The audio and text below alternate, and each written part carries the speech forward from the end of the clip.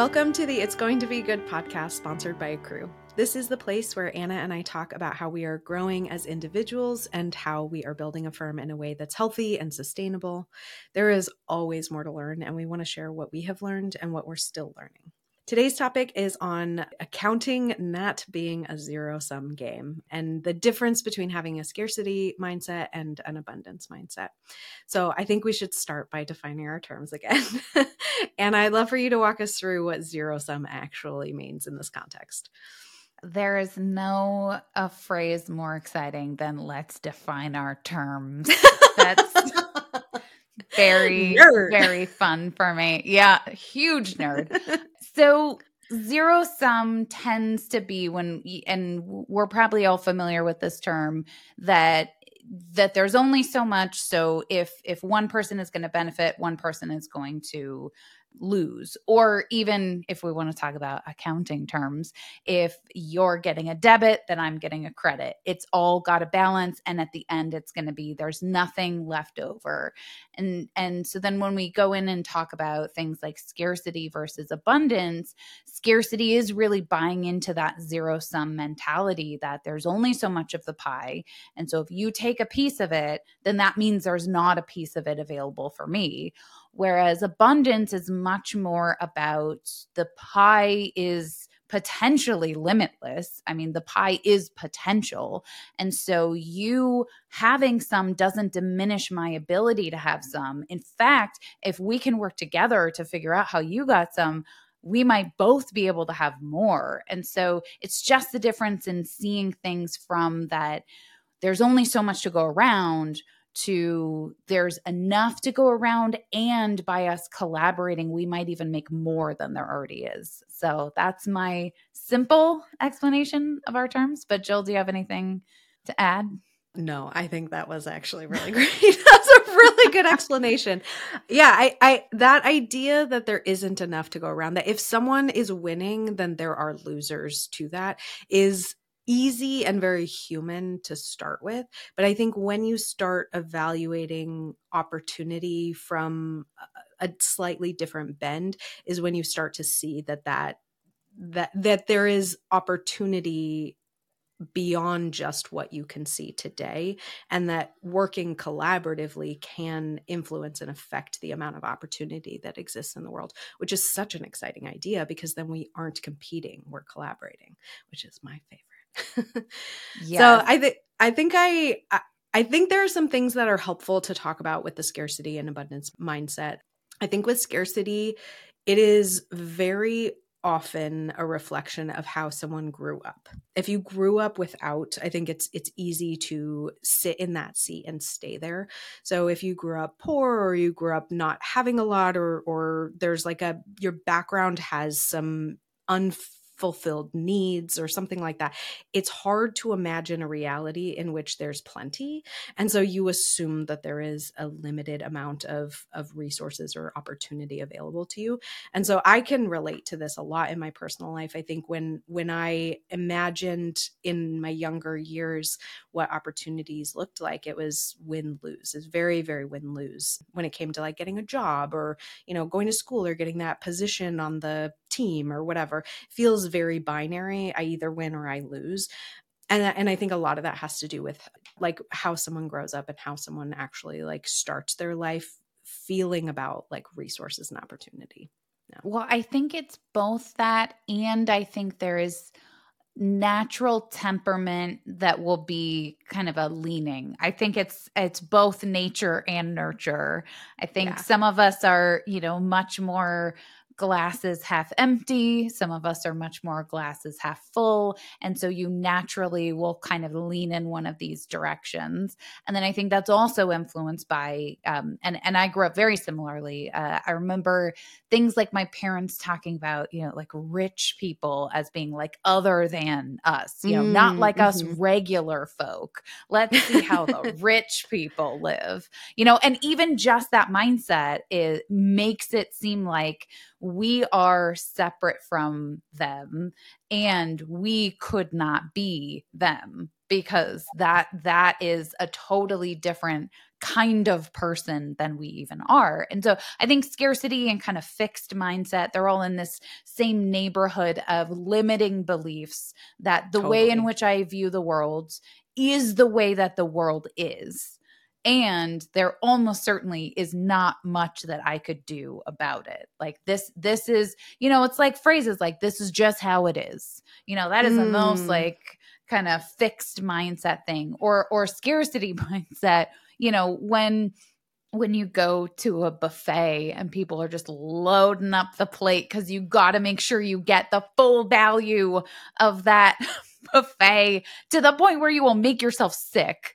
But like, what if they run out of that kind of food that I want? I got to get it, or someone else will. And, and so it is just, these are dumb examples, but there's all kinds of, different areas of regular life where we just sort of lean into this, if someone cuts in front of me in line, I might not get there, or, there might not be a seat for me. Like, I loved when movie theaters move to assigned seating, and I get so stressed out on like Southwest flights because I'm like, but I don't know what seat's going to be there. And so people are generally super nice in line on Southwest flights, but there's still just a little bit of the like, but if you're in front of me, that means you might get the seat and then I might have to sit in the middle. And, and so there are scenarios in which there is a fixed amount of things.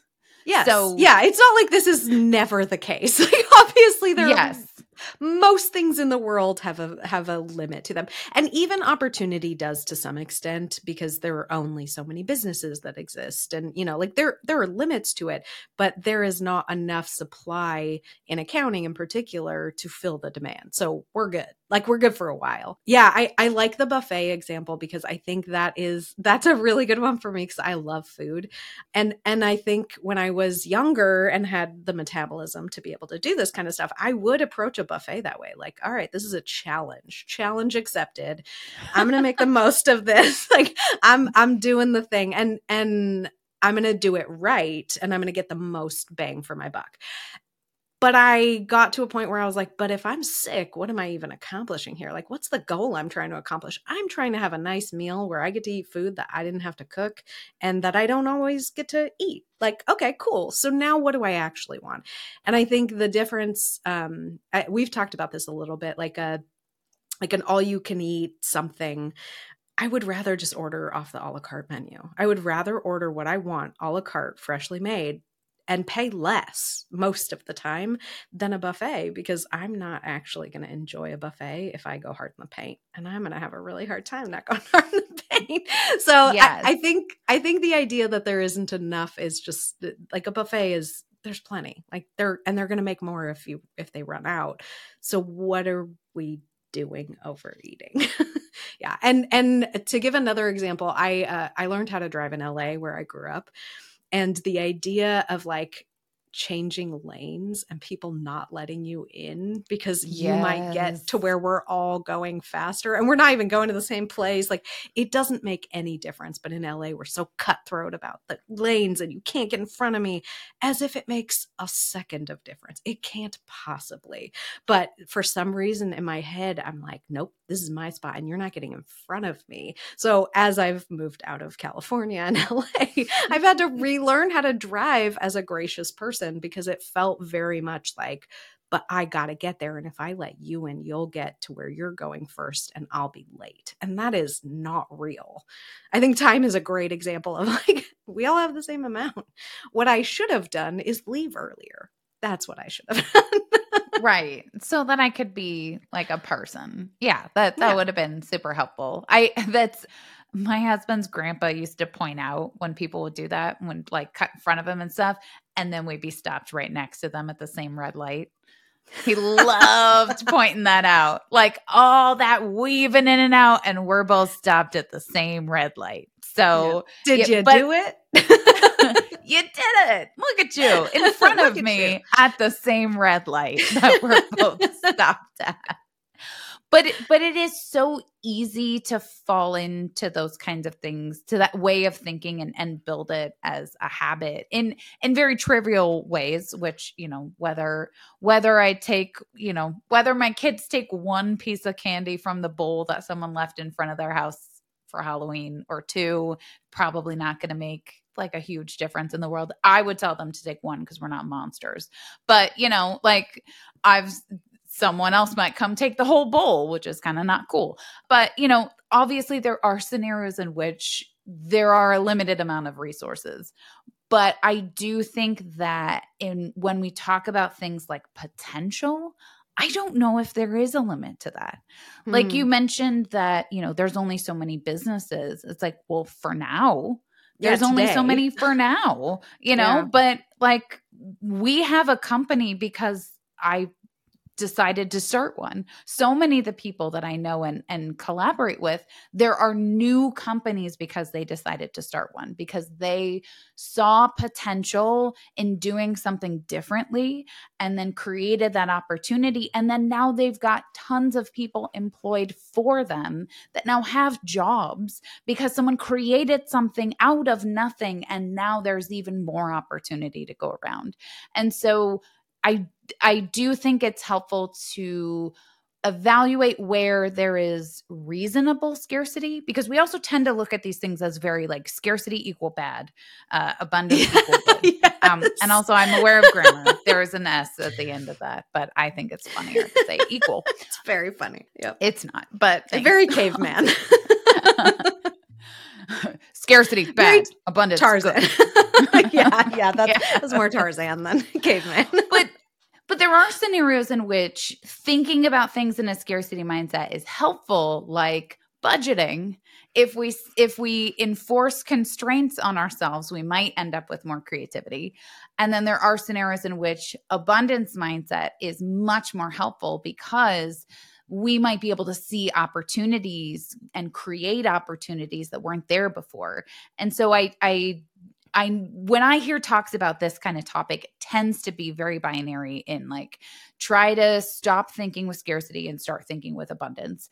And I think it's more like evaluate both of these ideas and see where there's scenarios in which they are appropriate and where there's scenarios in which they're limiting and they're not helpful or serving you, because they could both be appropriate or unhelpful in different scenarios. That's an interesting point, because I can see some process in my mind as you're talking about that as like a first then. The first question is there a limit to the amount of resources available? Like, is this finite, or is there an infinite opportunity that could be gained here? And if it is limited, then like a scarcity mentality is great. Like if the resources are limited, you should have that mentality because that is true. And if the potential is there and you're talking about a client amongst thousands and thousands of clients, yeah, you might have lost that battle, but like the war is way more important and way more strategic to fight. And so if you can ask one question before even evaluating scarcity versus abundance, you can actually decide which one to use without actually having to evaluate very much at all. Wow, that's super interesting.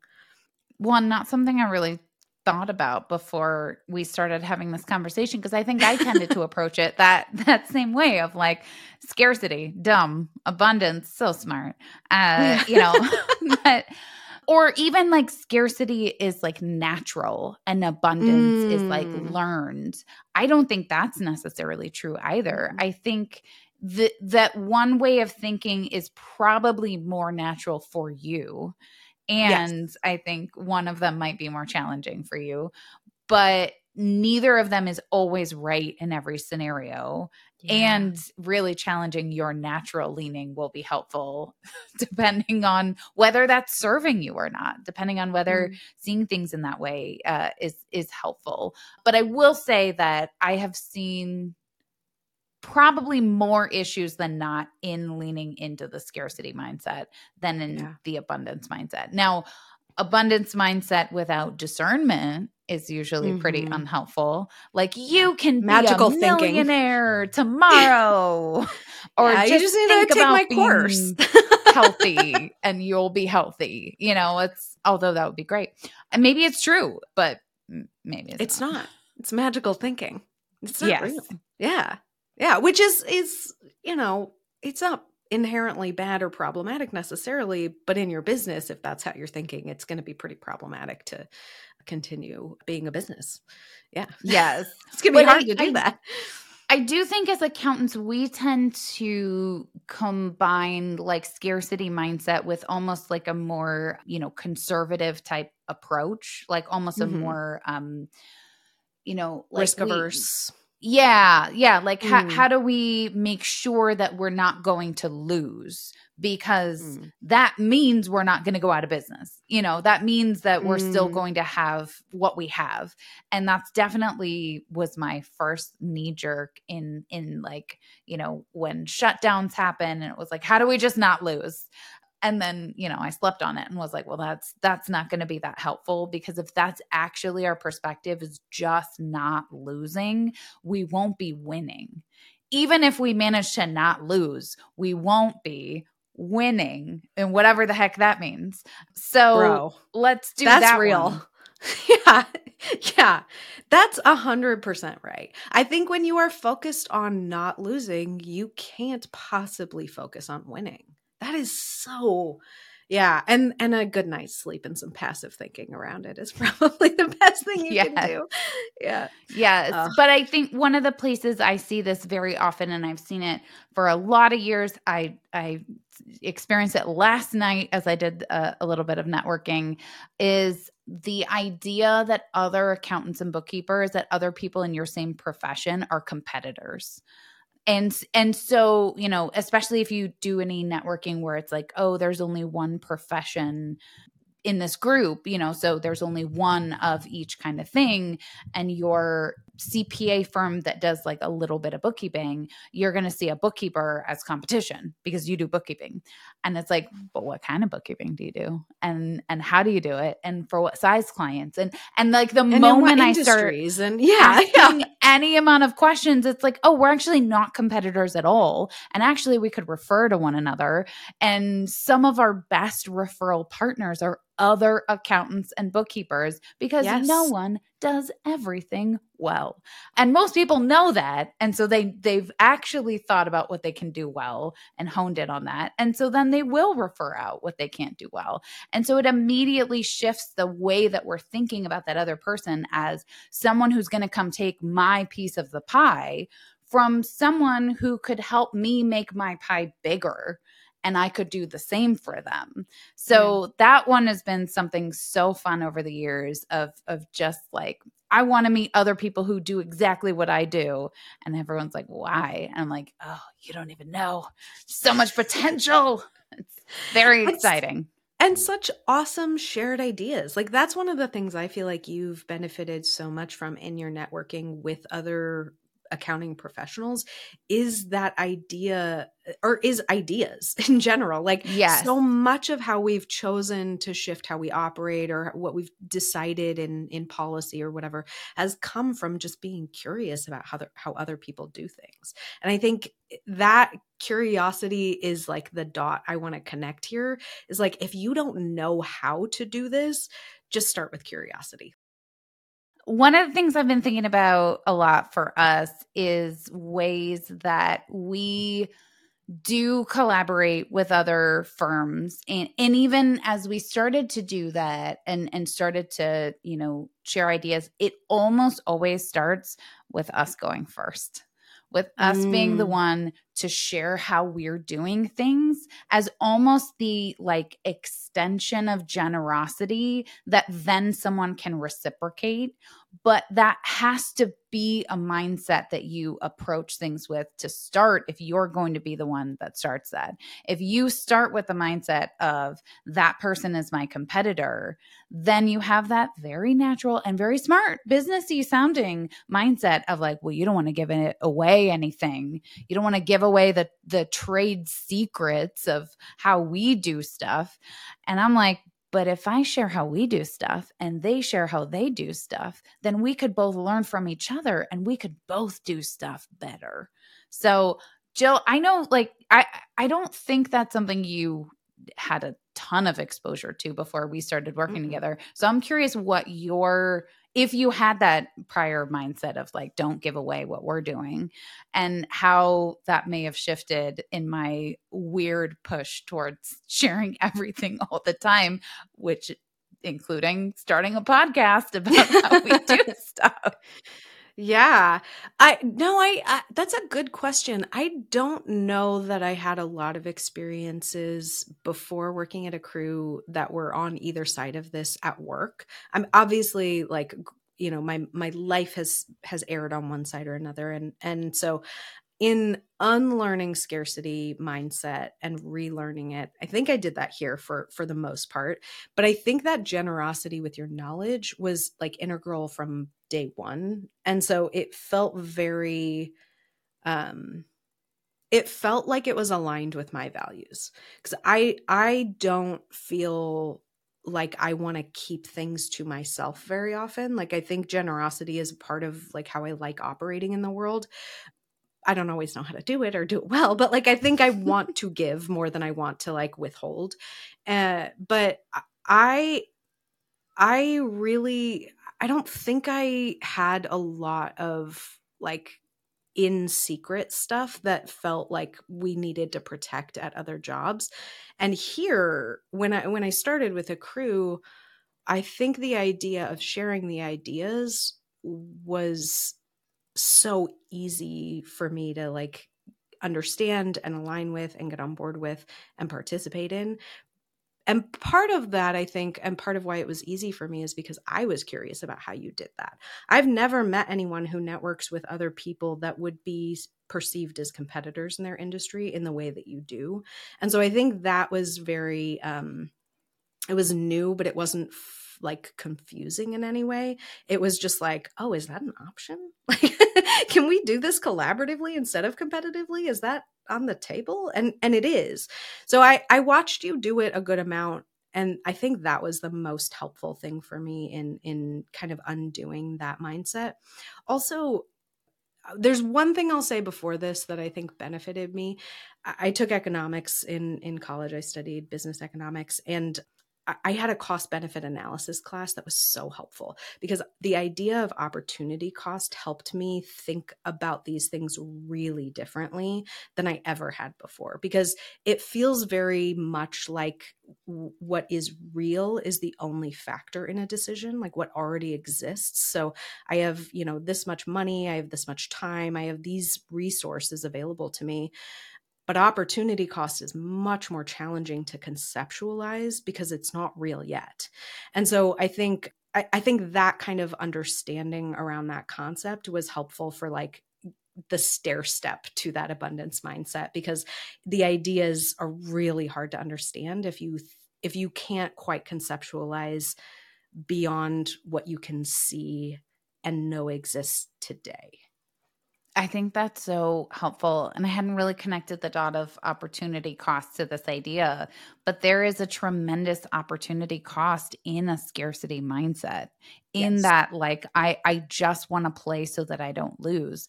And it's not to say that you should not be conscious of things like sustainability, like, Totally. ensuring that you can still function.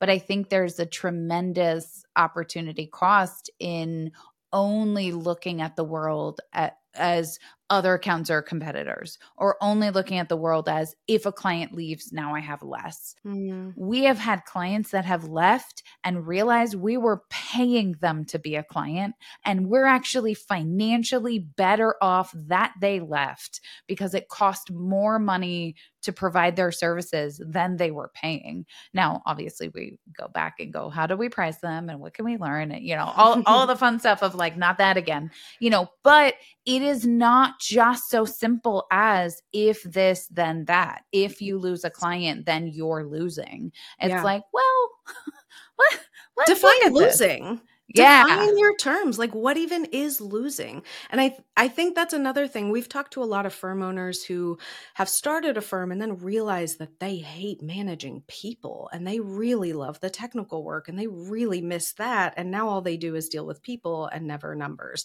And so undoing that decision and being able to say, okay, so I did this, I'm going to reverse engineer this, what I had previously perceived as forward movement, I'm going to go backwards and I'm going to go down a different path because I picked the way in the fork in the road that I didn't want. And I couldn't have known that until I did it. And now I know. So I want to be a solopreneur. And I'm going to go that way now. And I'm going to get rid of my team. And that's not a loss. That's a gain because my life and my firm looks the way I want it to now. That is hard. That is so hard to shift your perspective because it feels like failure when you let someone go. It feels like failure when you had a team and now you don't. It feels like failure when you lost a client. All of these things feel like failure, but I think the ability to see beyond just the binary or the like straight data of like dollars and cents and being able to see the emotional cost of keeping that client or the cost to your team in keeping that team member who's really not that cool to everybody and kind of makes people feel bad.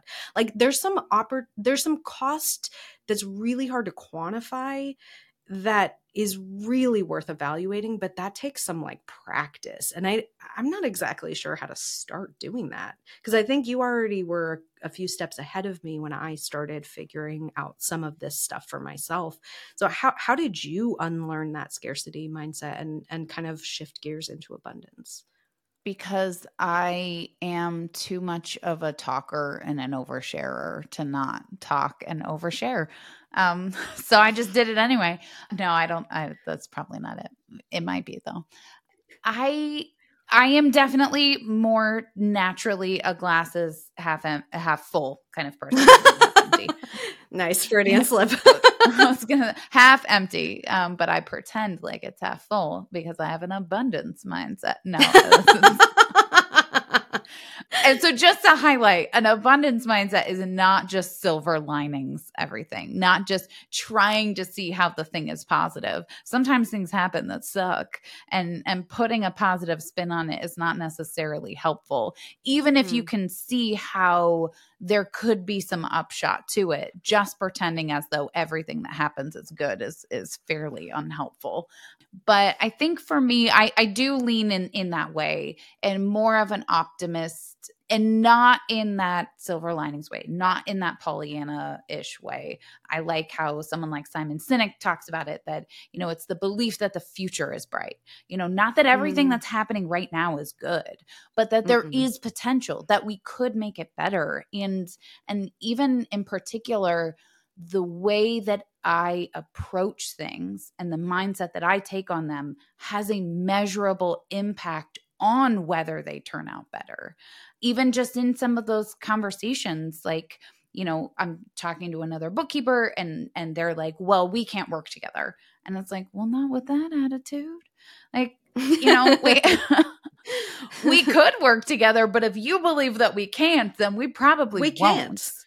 So, yeah. But if you believe that we can, we actually might be able to work together more than you even could imagine at this moment, because you may not have done that yet. And we've done that a little bit more, and we can actually show you what that might look like, both for us and for you in how you might work with other people, because it's just so meaningful and rewarding to me to pour into other people and see them get to improve and rise. And so I do think some of that is just my natural temperament. That's just super fun for me. Whereas that kind of people development is not necessarily fun for everyone. I think for someone who's more technician mindset, them approaching things as, 1 + 1 doesn't have to equal 2. I understand how math works, just to be clear. But sometimes when we collaborate, 1 + 1 can equal 5 or 10 or 50, because the combination of our resources creates something that is more than what either of those individual resources could have done on their own. And so combining them is more than just the sum of the parts. It is actually creating potential. But some of that takes some creativity. Some of that takes, some openness. And some of us are not always naturally of that bend and have to work at it a bit more. So I would say if that is not your natural bend, but it is something that you think is valuable enough to work on, finding people in your life that you do observe that in their behavior, like you do see them seeing potential in things and you do see how they interact as being something you'd like to be more like, and figure out ways that you can model those behaviors in a way that still feels genuine to you, not just trying to make yourself be like that person, but trying to think about what are they doing that's working. And that's really kind of what I started with. Like the very first person who came to me and was like, I would like to be referral partners. I was not super kind. I went home and told my husband, like, someone wanted to be referral partners, like whatever the crap that means. Like, that's, like, okay. And then you made fun of it. So I know. And now I'm revealing that I'm a really bad person on the inside. So you guys know. May as well expose it to light. It's fine. Yeah. Here we are doing our best. Not the best, just our best. But then I met with them and chatted a bit. And that kind of started me thinking, oh, someone else exposed me to this idea that other professionals who do something different than what you do, but who work with the same kinds of clients that you do, could be a great connection to refer clients back and forth. And you could both benefit from knowing each other and trusting each other and building that relationship. And then that kind of led me to explore things like regular networking and building a referral network and all of these things, just because one person asked what at the time I thought was a dumb question, but I was like, turns all out right. Great question. Yes. And now I'm like, how are you building your referral partners? So I think if it's not something that comes naturally to you, just kind of watch the people around you that you admire and think about what it is about them that makes you admire them. Like, what are they doing that you're like, man, I wish I could be good at that.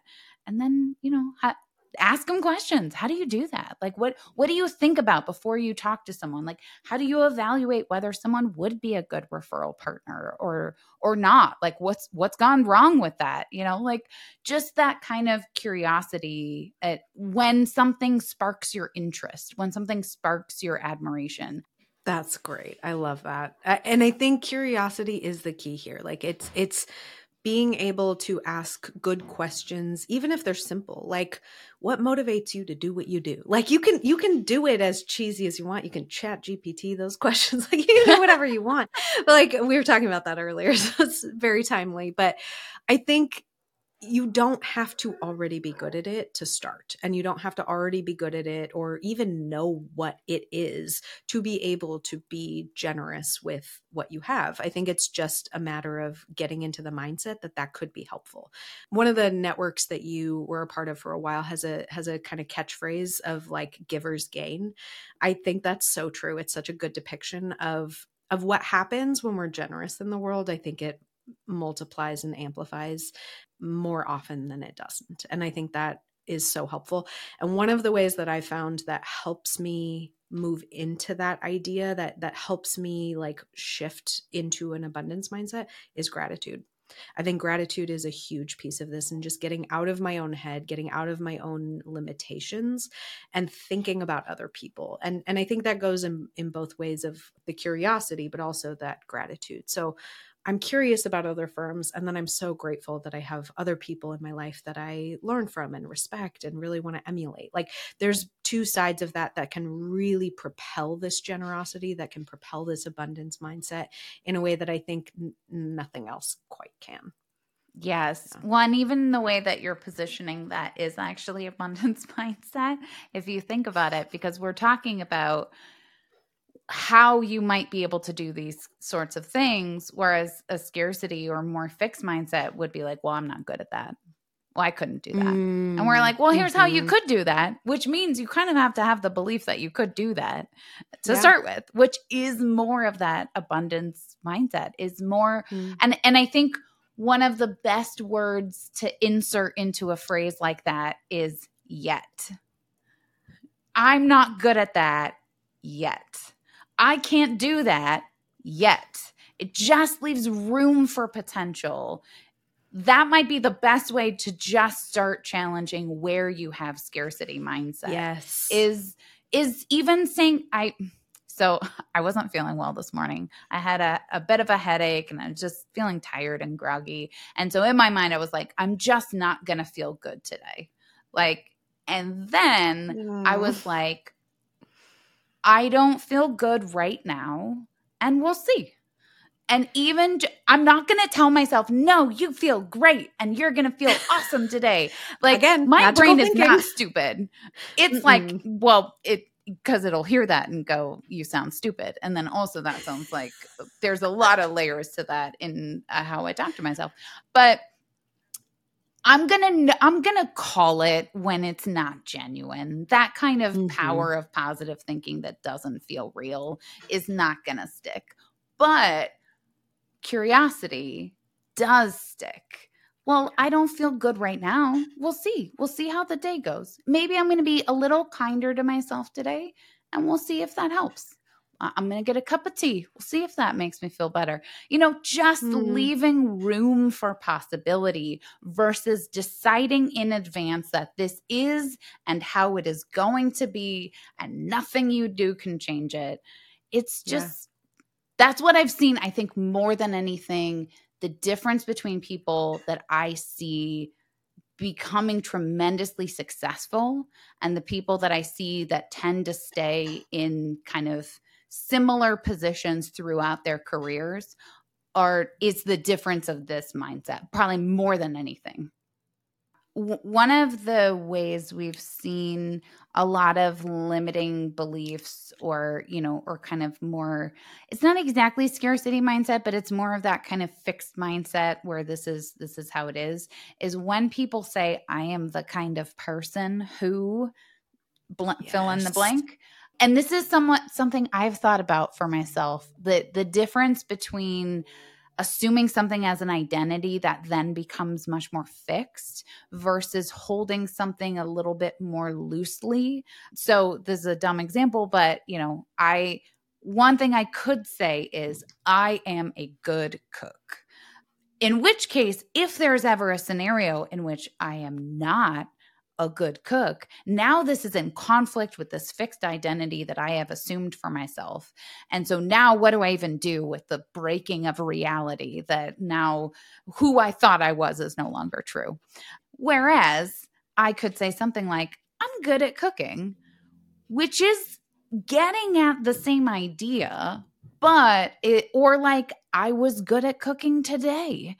Like it is less fixed of I must always be good at this thing, or even something like, I made a great dinner, which can be true. But then tomorrow, if I make a terrible dinner, like I'm not then like having an identity crisis.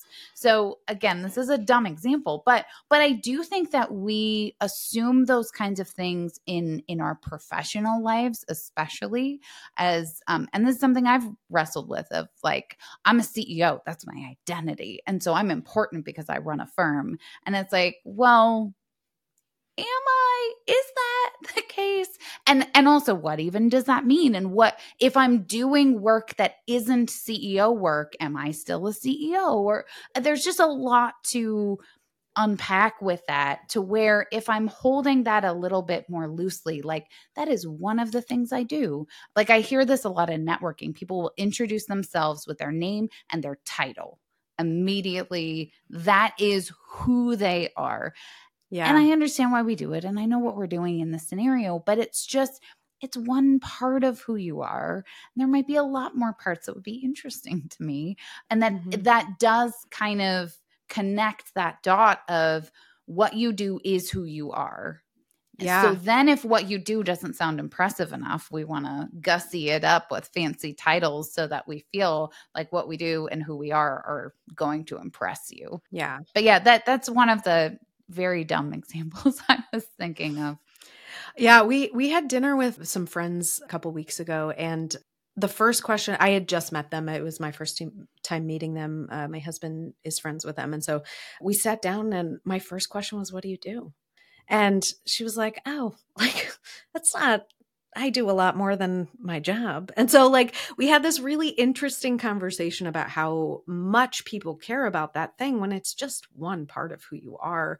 And so I think that's a really, really good example of like how we get so caught up in the ego and we forget the human in front of us. And I don't know that that's necessarily related to the scarcity and abundance mindset, but I think that ego is something that is always going to have to be checked when we're talking about this kind of stuff, because you can't quite have ego and have an abundance mindset in that way, because they conflict a lot.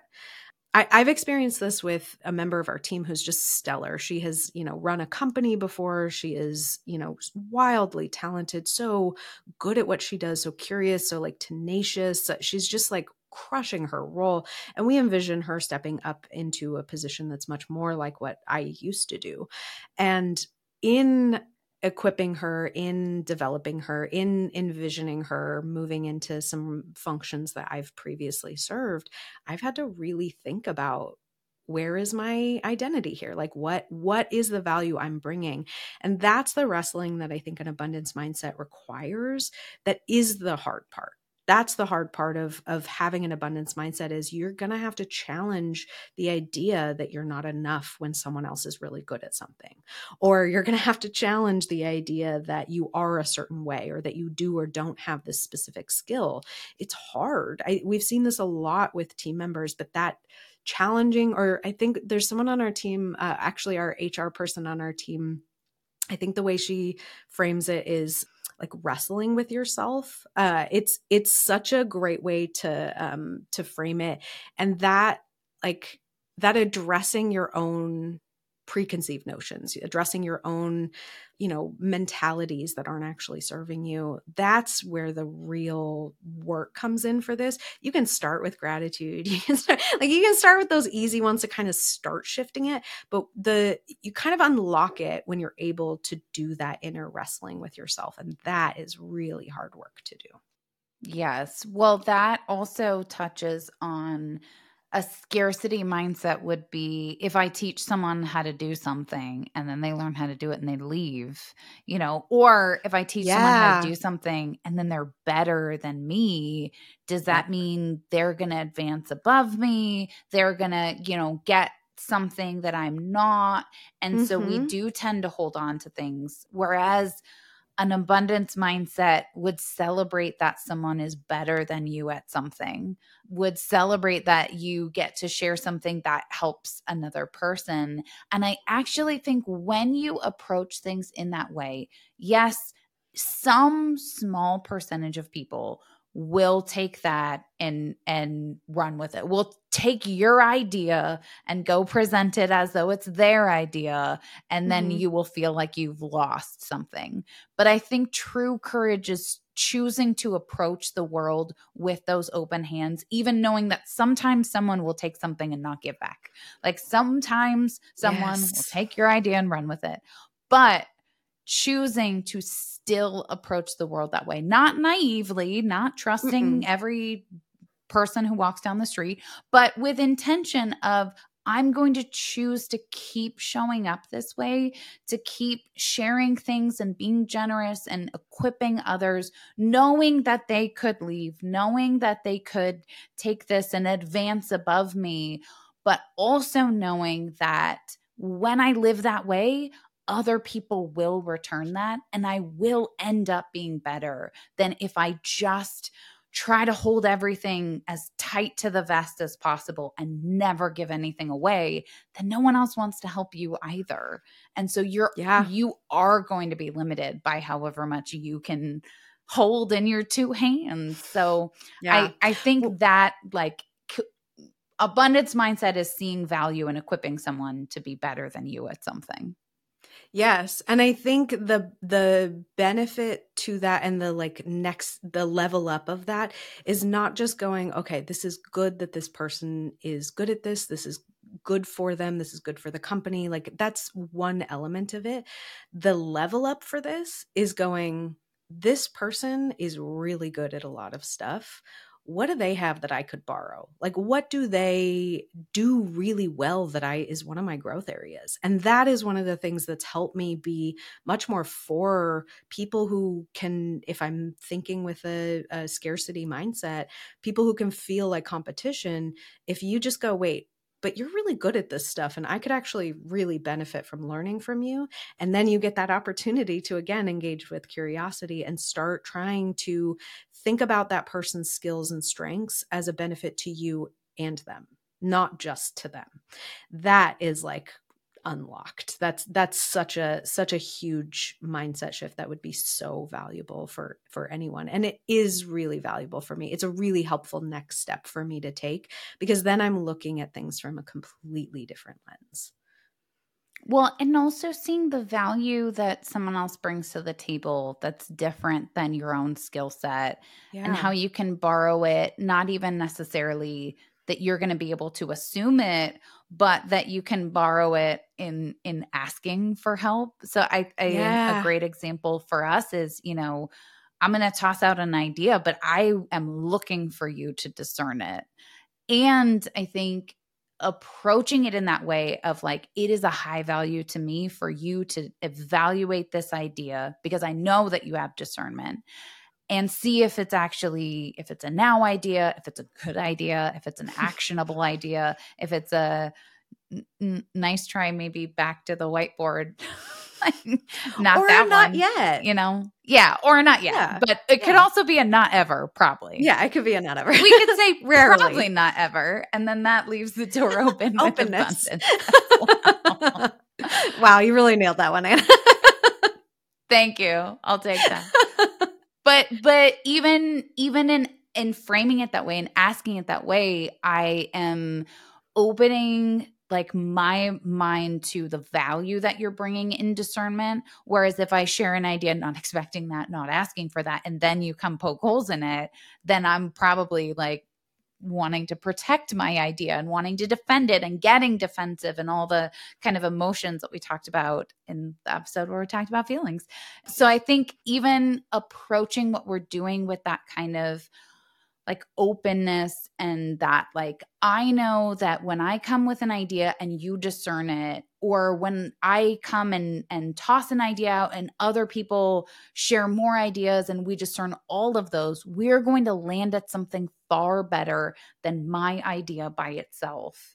And so even just the idea of the best idea wins is maybe our best example of abundance mindset, because it means we all got to contribute, and whichever one was the best probably came from a compilation of our ideas. Almost always. Yeah, almost absolutely. Always. And I think one of the things we do really well is we iterate after that. That's not the end. Like the best idea wins, and then we keep making sure that's still the best idea. And that can be taxing, but at the same time, you're never really gonna stop growing and learning and adapting to reality, because reality is constantly changing. Yeah. Yes. Well, I think this is the way we do it, is probably a more fixed mindset than scarcity, but like, this is how we've always ridden this dead horse. Yes. Is still a good idea of that. And maybe this is how we've always ridden this dead horse so far, is the way to just start to unlock. But is this how we have to ride this dead horse? What if we stopped riding a dead horse and thought about riding in a live horse or a car, or I don't know, the analogy falls apart, but yeah. But we get into that mindset as accountants of like, this is how it is done. This is the way to do it. And it's like, this is a way to do it. And I am not encouraging creative accounting. There are appropriate frameworks within which we need to do GAAP accounting, to do things properly. But one of the things that we have gotten probably more potential clients on than some of the others is our willingness to flex in how we do certain things within the framework of, appropriate accounting, but in flexing how we might work together, how we might track something so that it is more meaningful. And a lot of the input we get is, well, they said this is the only way to do it, so this is how they've been doing it. And I'm like, oh, that is a way of doing it. And usually not the most effective, or you wouldn't be talking to us, because if you were happy with the way it was being done, we would not be having this conversation. So I think there's a lot of ways in which we can get very set in this is how it is. And I just want to say, this is how it is right now. This is how it is so far. But, it's an open question. I think the idea that you are a certain way, that I'm the kind of person who is such a good example. It would not have occurred to me unless I did the amount of hiring that I've done in the last 4 years. But that phrase has consistently been one that indicates to me, in hindsight, up until this point, that someone really doesn't think that they're capable of more than they are already good at. And that is that's such a bummer. It's such a bummer way to see the world, to see yourself. And it's really hard to get out of that if you can't see that that's even what's happening. My example of how I've kind of traversed overcoming things and learned a little bit that I was stronger than I realized in that I can change my natural tendencies, or I can change how I operate, even if that's not my natural bend, is speaking. I am on a podcast right now. I'm speaking at a conference in November, and I used to cry when I had to speak publicly, like in front, like through the speech. Like, I was terrified of public speaking. It was one of my least favorite things I could possibly do. It was so anxiety inducing for me as a child. It was. And for whatever reason in my career, I've had enough opportunities that like slowly got me to like be a little bit more comfortable talking in front of a small group internally, to the point where if I get enough reps in, and if I can imagine myself just improving it, and I can just say to myself, I'm not good at this yet, it's something I need to work on in order to improve, well, then I just get to work on it. Like, it's so great. It's going to be anxious the first 6 times you lead a meeting if you've never led a meeting. But if you never lead a meeting, you're never going to overcome that anxiety and fear. And so you kind of just have to jump in and do the thing and get your feet wet and mess it up, frankly. I mean, I've messed up so many things, and sometimes fake it till you make it. But there's nothing quite like seeing something that feels very fixed change over time, and then realizing, oh, there is so much about me that could be true about. All right, well, now all options are options. Like, I'm not stuck in this mindset. I'm not stuck in this way of thinking, in this way of operating.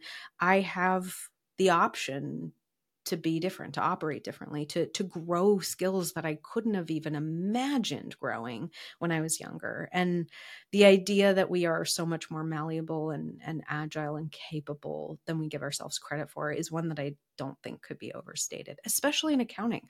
There's so much that we could be bringing to clients and to companies that would help everyone be better as humans. But we have to think about it differently. We can't just keep doing things the same way we've always done them if we want things to change. That's insanity. Yes. Yeah. Well, and I think to your point about believing that this was not something that you were good at and then kind of doing it anyway, when there are things that we are afraid of, that we believe that, either will harm us or that we're avoiding, whatever the case, and they happen to us, it triggers all of the fight or flight stress responses and paralyzing. And I think, so many people have dreams about like being up on stage naked and freezing. Yeah. It's like terrifying. It's the worst possible nightmare, but when it's that same exact thing, but we confront it voluntarily, we choose to move into it. We choose to adopt that mindset of, I'm not good at this yet, but I'm going to try it anyway. I'm going to stumble through and I'm going to get better at it. It biologically activates the part of our nervous system, our response, that's more like excitement, like adventure. Like it's that part of our brain that unlocks. And so that's the kind of place where when we decide to engage in the things that would be so easy to avoid because we believe we're not good at them, but we decide to engage in them on purpose anyway, we open up the part of our brain that like actually excites us and we get that dopamine hit and it is like inspiring. You get to the end and you're like, oh my God, I did it. And that seeing like is awesome for me. I love experiencing that in different scenarios, but I think I am at a point now where it is much more exciting to me to see that in someone else, to see that in a team member that we've encouraged to try something that was outside of their comfort zone that they didn't believe they could ever do. And then they tried it and did it. And then they're pumped about it. Oh my gosh. Like that is so exciting and meaningful. So stop it, yeah. Anna. We're not supposed to cry on the podcast. Stupid. It's so good. Yeah. There's nothing quite like watching someone else thrive in something that they didn't believe previously that they could do and just crush it. Like I can't tell you how many experiences I've had with team members here who have just showed up in such incredible ways, thinking that they couldn't do that thing and then realizing as they were doing it that they absolutely could. It's incredible.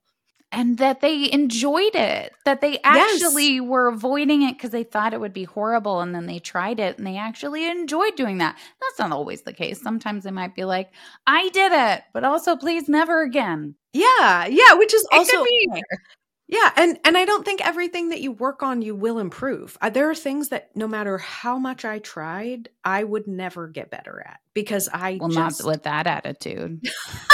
No, but there are things like that's true.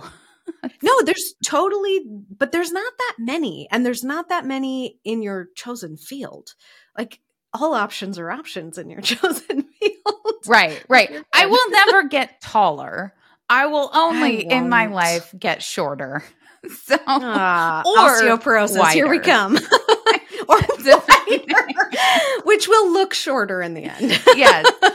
I could grow. It won't be vertically, which would be a real bummer. There are limits. There is scarcity that is actually helpful to just sort of eliminate things that aren't opportunities so that you can then focus in on things that are opportunities. So I think that are real. Being reasonable and also orienting yourself such that you do believe that things that you want to do that are valuable, that are meaningful, are something that you could do or could work on. And then you're just deciding what you want to do, what you want to work on, what feels worthwhile to do. Because maybe you could do whatever thing. I don't know. Maybe you can't.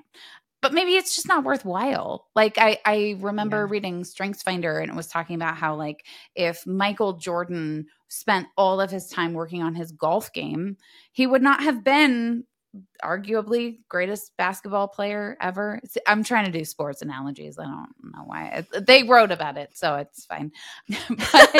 but yeah, he could play golf and he probably could get better at it. But was that really the best use of his time and his effort and energy when there was something he was amazing at that he could get even better at? So there's different ways of looking at things. I just like leaning into where is their potential and what could I do? Yeah. Just quickly on the Michael Jordan thing. Okay. Why did they pick golf? Because he actually played baseball? They said golf and baseball. Yeah, both of them garbage. Okay. Yeah. Well, he was really good at baseball. He was great at baseball. He just wasn't. Well, he was fine. Play in the MLB. He wasn't going to be the best. Not with that attitude. Just kidding. Not with that attitude. Any final thoughts with this, Anna? Yeah, I definitely have a few final thoughts. I think having that scarcity mindset can be helpful in certain situations, but I always want to challenge whether that is the best mindset to have. So this is how much money I have in the bank. might literally be true, and pretending like that's not true is pretty unhelpful. This is how much money I have in the bank today is a way to challenge that mindset and leave room for opportunity and leave room for possibility. And so really leaning into more abundance mindset than not, challenging scarcity mindset where it is helpful, but then always leaving that door open for curiosity, for potential, for collaboration, and really leaning more towards that abundance mindset where we can contribute to one another, where we can be generous with what we know. One of our core values underneath aiming for better is to be excited to learn and generous with what you know, because that means all of us will know more because we're all open and generous with sharing that. So I think there's more positivity and more creativity and more collaboration when we lean a little more towards that abundance mindset. But obviously, challenging both mindsets and going, what is helpful to me in this scenario? What is going to get me to where I'd like to be? And are there mindsets and beliefs that are keeping me from where I could be, from the person I could be, from the business that I could have, from the leader that I could be? Are these mindsets serving me or are they hindering me? And I love what you said about generosity. I heard a quote once that I loved, that when we live with open hands, they're open to give and to receive. And I have really approached business that way. And I have been blown away time and time and time again by how many people have been open and generous with me and supported me and helped me and referred people to me and sent people our way, because we just try to live with that openness that we're here to help and support. And so it makes people more likely to want to do that in return. Thanks for joining us. We hope you will keep tuning in as we share how we are building a firm worth building. It's going to be good.